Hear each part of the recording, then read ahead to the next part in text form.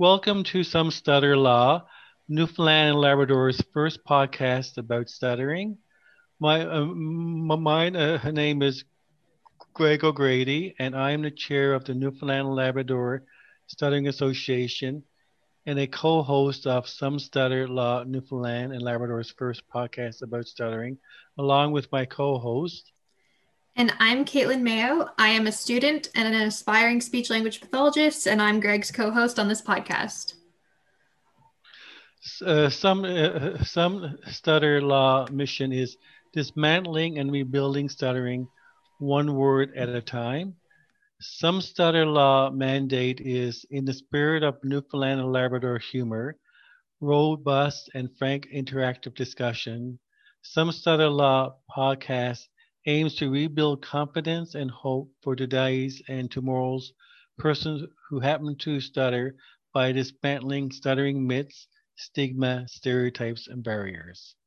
The objectives of our podcast are supporting, raising awareness, and increasing understanding and acceptance of stuttering, providing people who stutter, families, professionals, students, and the general public with current information, research, and resources about stuttering, and promoting the NLSA mission of advocacy and support for people who stutter. Today's Some Stutter Law welcomes Liz Fagan to our podcast. Excellent. Great. So hi to you both. Thank you so much for having me. I couldn't be happier to be a part of this. Yep, as you rightly said, I'm Liz Fagan. I am a local, born and raised in Newfoundland, obsessed with French language and culture. I also use a lot of Russian and German in my work. And I am a linguist and also a musician. Great. Liz, would you share share a little bit about yourself to our listeners as a person who stutters? Certainly. So I was very, very lucky to have parents that put me in speech pathology when I was a kid. I didn't start stuttering until I was like 7, but it came out pretty powerfully. It kind of came on tout à coup. And what's funny is because I'm a Newfoundlander, I also speak really quickly and it would kind of whiz past people. So they often wouldn't notice at first because it would just sounded like a big bunch of syllables anyway. But lo and behold, it was a stutter. And I was super lucky to have an amazing speech pathologist. I'm not even sure if she's still working, bless her heart. But anyway, I'm 28 now. So we're talking like 25 years ago. Nope, not quite that. 20 something years ago. My math is but yeah, so it was great, learned a lot of tricks, and I have kind of become, how do I say it? I've made peace with having a stutter pretty recently. Like the last 5 years, I'd say I became okay with having a stutter. I used to try to hide it. So many of us do that. Ain't that the case? Yeah, I did it because people, especially people in when languages are their métier, like their job, if you stutter, they're going to take what you have to say a bit less seriously because it makes you sound it can often be perceived as you're sounding unsure of yourself.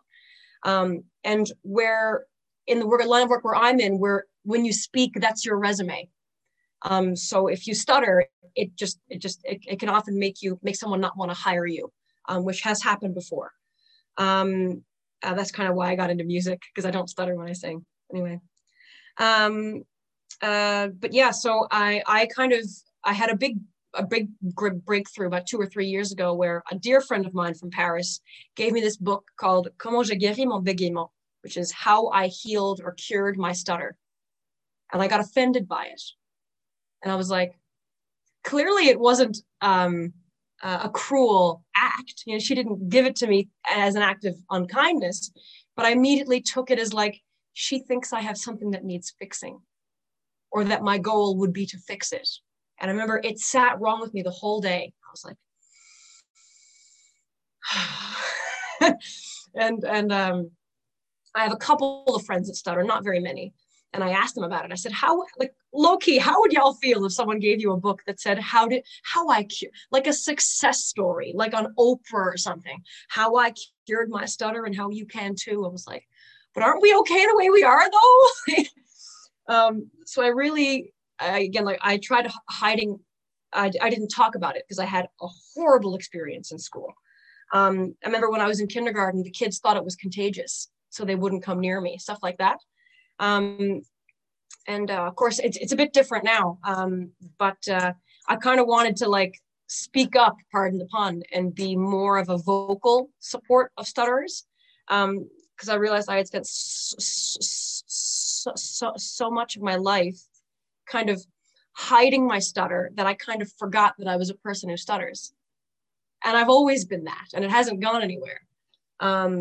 So yeah, when I heard about the project, I just was like, oh my gosh, this is ça tombe parfait. Like it falls perfectly into what I'm trying to do. So it's just a big honor. And the fact that I can like speak to like little baby Liz's somewhere, or like little kids who also need that kind of direction is wild. And it's something that I really be remiss if I didn't do. So I'm super happy to share my story. Liz, when you mentioned that in your line of work, you mentioned that there's a lot of pressure, and I'm sure that this is a lot a lot of self pressure induced on yourself to try to, I guess, hide your stuttering still because of you were saying your students may not be able to, may not take you serious. Okay, do you want to elaborate on that for us? I would. I would hide it a lot when I was the student, if that makes sense. Now I'm still taking courses now. I'm taking a master's degree this year in September, but I still take courses because I just can't allow myself to do nothing. I feel anxious if I don't do it. Anyway, my point is this. When I was in a position of where I had to impress somebody, I would hide it. However, now that I'm in the school system and I'm teaching, I make no effort to hide it whatsoever. And I love when I get questions about it. I remember, yeah, like just before the last lockdown, it was grade 2s, little darlings. And I was stuttering. And then one of them said, excuse me, why did you say that word a bunch of times? And I had this huge smile. I was like, here we go. And I looked at the teacher to make sure it was like okay with her. And she's like, oh, go on. And I was like, I have a thing called a stutter, my friends. I was like, it's not contagious. It's nothing wrong. It's just, I've been doing it for a long time. It's going to happen. It doesn't happen very often, but when it does, it hits kind of hard. And there you go. And to my, I shouldn't say shock, but I was certainly surprised. They were like, okay, no bit of disgust or fear or anything. They were like, it was like saying it was Tuesday. I'd be like, yeah. I was like, was it that easy? It should have been that easy from the start. Why don't, like, I genuinely believe that when it comes to any kind of prejudice, whether it's gender orientation, any kind of differences, that kids are taught how to judge. They're taught how to treat differences. And to see like at this curiosity, this is the thing, curiosity is not a bad thing. I love when I get asked questions about it. When I was a kid, I'd be like, people would always ask me, like, did your father feed you a lot of Jell-O? Like, were you tickled a lot as a child? And because that's where they thought it came from. Of course, it didn't.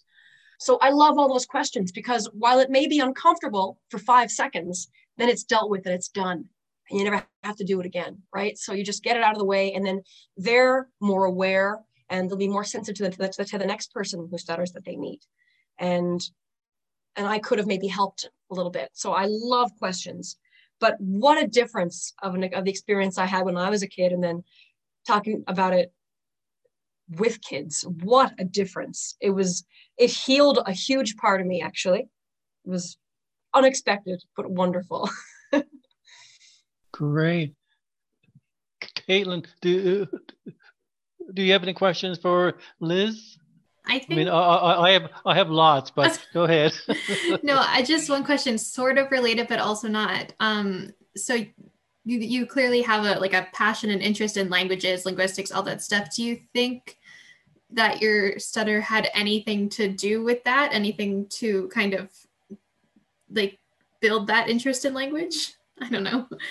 Y'all are good. Y'all are good. Yes, it did. So my first real languagey gig if we can call it that, was I worked as a translator for court cases. And I remember saying to my first client ever, I think the reason why I love translation so much is because I know what it feels like to know what you want to say, but you can't get it out. I was like, that's navigating in a foreign language. And I loved it so much. And I loved that I stutter in all the languages I use. So it's still consistent. And I remember using that one time as a quip when someone was like, you're a linguist and you stutter? And I was like, yeah, I stutter in 4 languages. It's served me well. Yeah. And they're like, it's a fun conversation starter.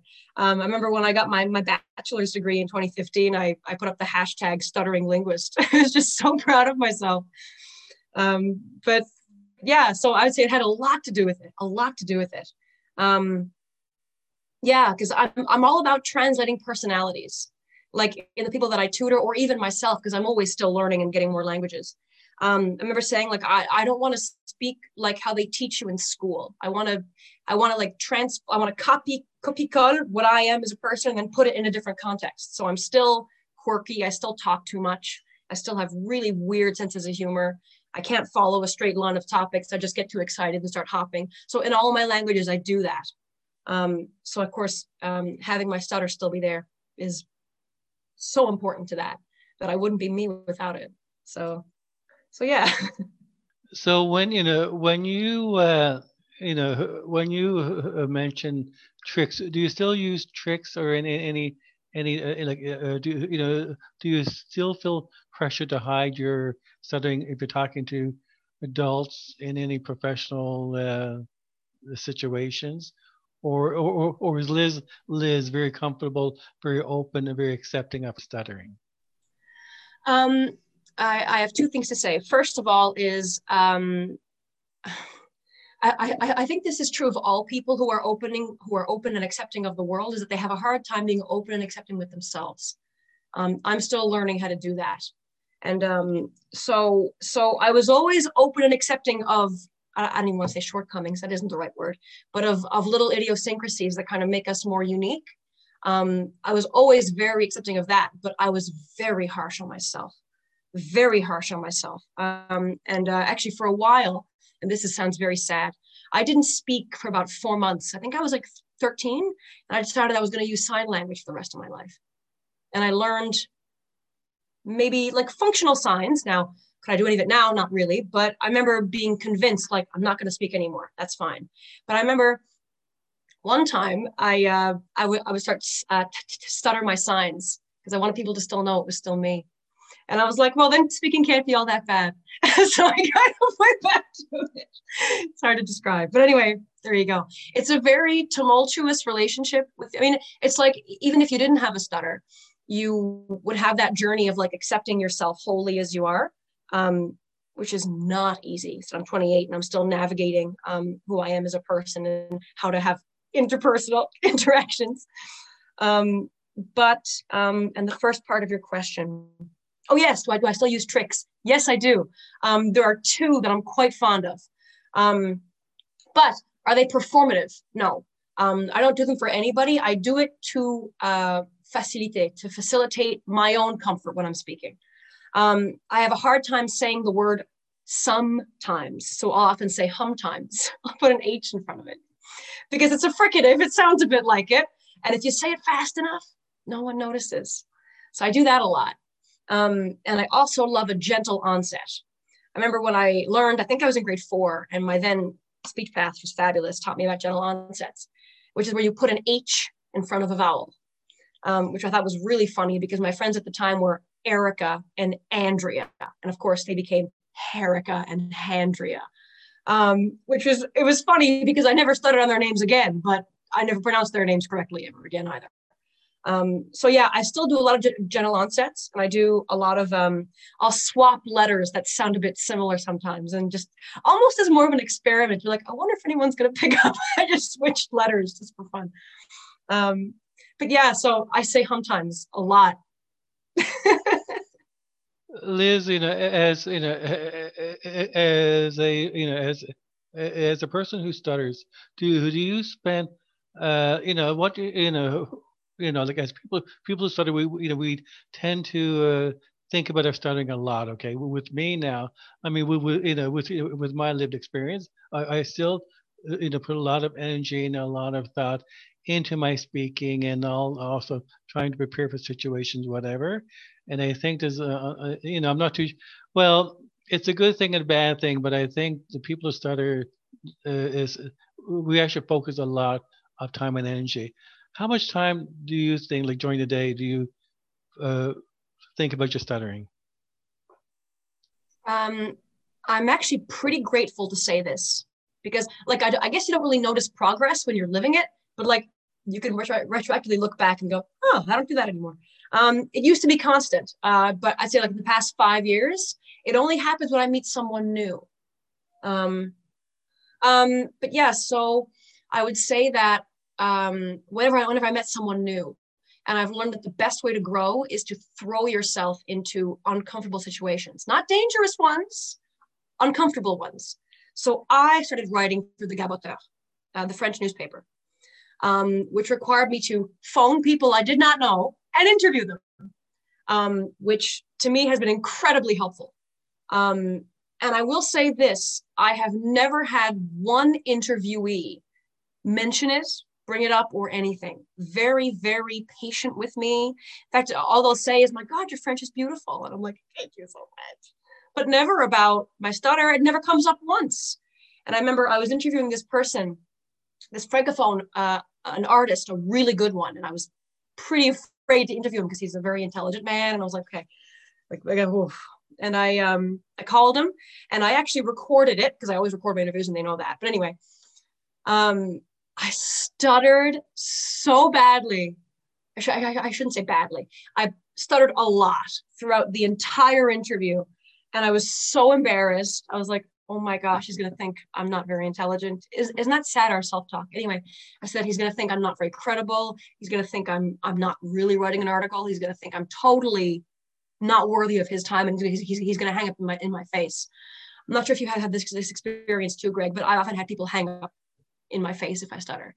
I remember like ordering a pizza would be terrible. I would always pay my brother to do it for me. I'd say, if I give you $5, could you order me a pizza? That's very sad, but that's how it was. Oh yes, Liz, definitely. Yeah. Yes.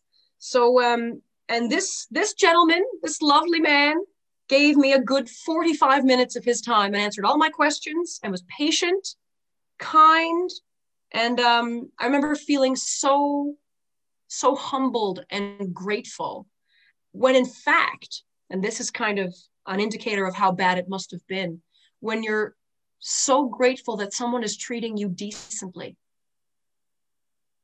You know what I mean? Because if you were used to being treated kindly, that would just be a regular interaction. Nothing special about it at all. But because I'm not used to that, the fact that he was kind and thanked me, and I was like, wow, what an amazing guy. It's like, he was just polite. That's all he was. So that's kind of when I realized how deep it ran. It's like, if I'm that impressed, yeah.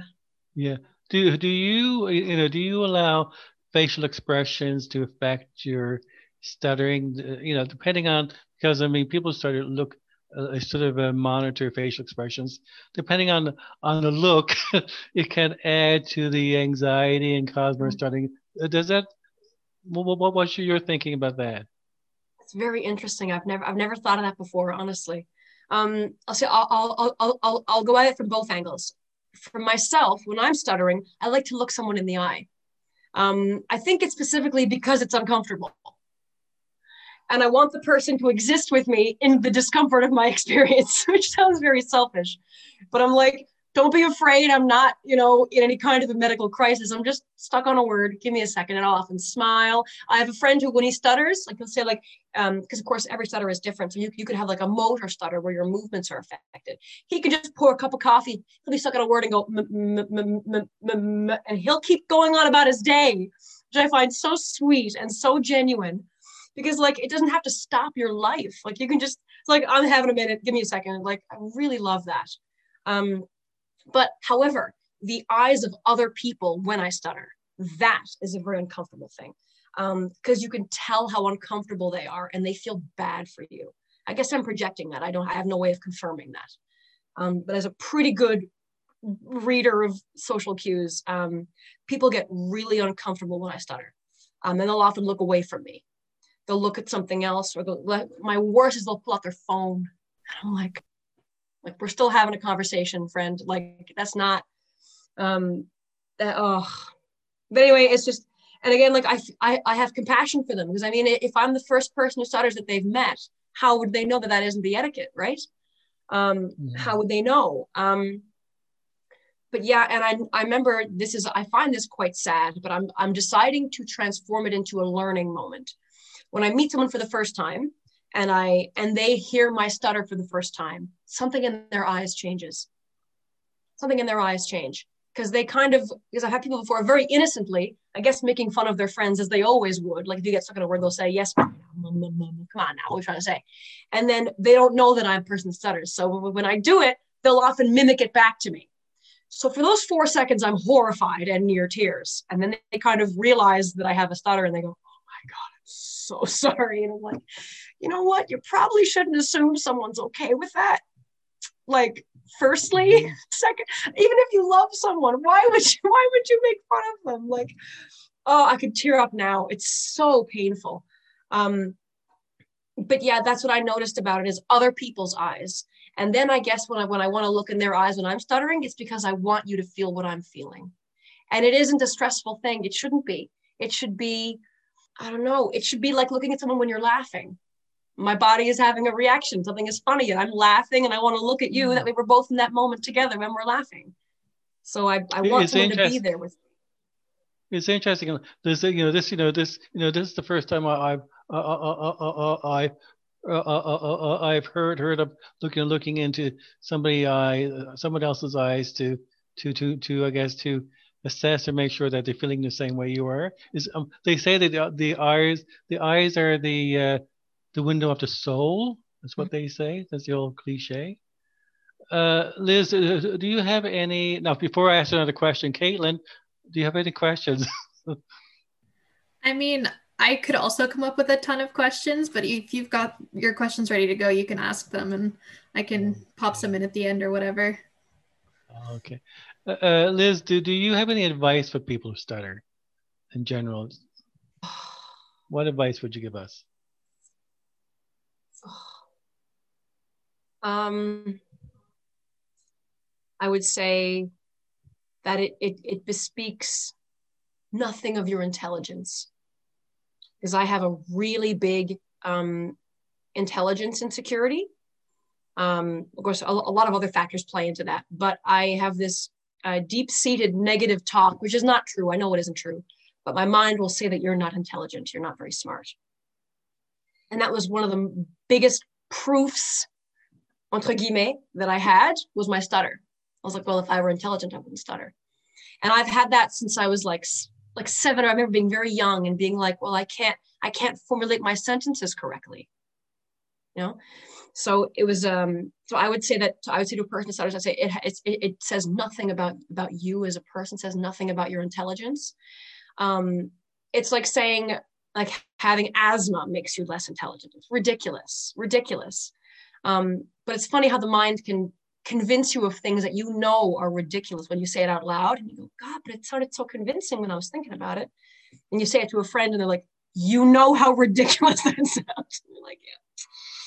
But yeah, that's what I would say. I'd say that you are intelligent and that what you want to say is worth saying, even if it's to laugh at something, even if it's to tell a story that you've told 1,000 times, please tell it again. That everything you have to say is worth hearing. Please don't silence yourself. That's what I would say. Wise advice, Liz. Very wise, yeah. Well, okay, one last question on my part. What's your feelings about the emotional component of stuttering? The below the surface of the iceberg. This is a huge question, I know. It is, and I have the benefit of having asked a lot of doctors about it, so I kind of a good background for it. So again, I'm not sure how much we all believe in diagnoses. I mean, what's that really matter? But for what it's worth, the therapist I was seeing told me that my stutter was what's called a neurological stutter, so nerve related.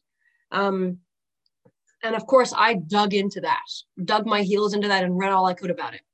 I also live with some mental health stuff. Like I have a lot of anxiety and I have OCD as well. And I realized, like, as I even watched like old videos of myself when I was like 7 or 8, you know, and I had this exact same, my energy feels like how I talk. It's very like this and very shaky. And I'm so excited to share things that I can't get it out. I just want to talk about it. And I want you to know. And like 5 years ago, it was an amazing movie. Did you see the movie? And so I've always been like that. And what was weird is that I was taking medication for a long time, anxiety medication.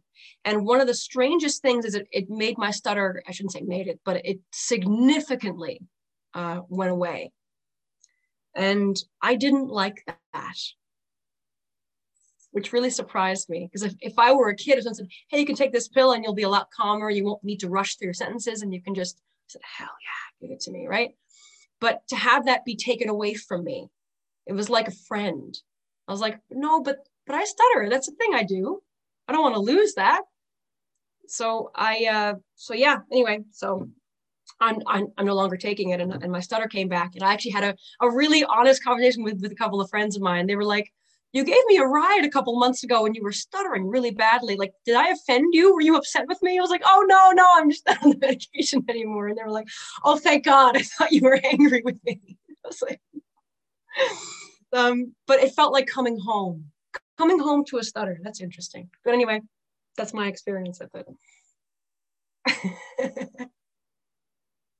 Caitlin? Yeah, I did want to ask one more thing.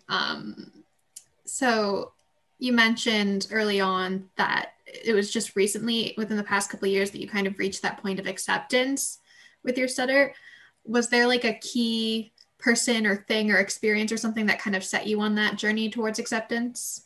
Definitely. I would say that it was my friend Parisienne, the Parisian woman who gave me that book, said how to cure my stutter. And I was so upset by that, which I didn't think I was going to be upset by. Because again, it's the intention. She didn't mean for it to be that way. But I was like, why use the word cure? Because guérir, it means heal, but also cure. And I'm like, neither one of those are very polite, but I couldn't put my finger on why. I was like, I've been rubbed the wrong way by this, and I don't know why. And I had to like face some things in myself. And I realized it was because she was trying to change me, even if she thought it was for the best. I mean, like, that's like saying someone has poison ivy and you wish they didn't have it so they wouldn't suffer. I remember being like, but that's not what this is, right? It's like saying, I wish you didn't have blonde hair. Like, it's so weird. But yeah, so I decided that I wasn't going to let anybody, even God, it's quite pas néfaste. There's in a way that's not negative, in a productive way. There you go. In a productive way, I wasn't going to let someone change me, even in a productive way, but I wasn't going to let myself change myself. I was like, no, you were made this way, and that's how it is. And I'm someone that has a stutter, and that's totally fine. I think also when I'm giving all this advice, I'm a firm believer that when you give advice, you're really also giving it to yourself. So I'm like, speak up, Liz. Don't be afraid to speak your truth. Always tell a story. Everything you say matters. And I'm like, gee, thanks, Liz. Yeah, it's funny how that works. But yeah, so that was the moment, I would say. I'm always amazed that whenever I listen to other people's story that stutters, I also learn as well. Because we help to motivate and inspire each other. So thanks a lot, Liz. This has been really nice, and this is quite timely because I hear Luca in the background tuning up the white ivories on his piano. This means that the time is ending. Oh, bless. Well, I've dearly enjoyed it. So thank you both very much. Thank you. We will have you back because I'm sure Caitlin and I both still have lots of questions. Fabulous. It'd be a pleasure. Some Stutter La, Newfoundland's first podcast about stuttering, has so much to talk about. Let's start listening.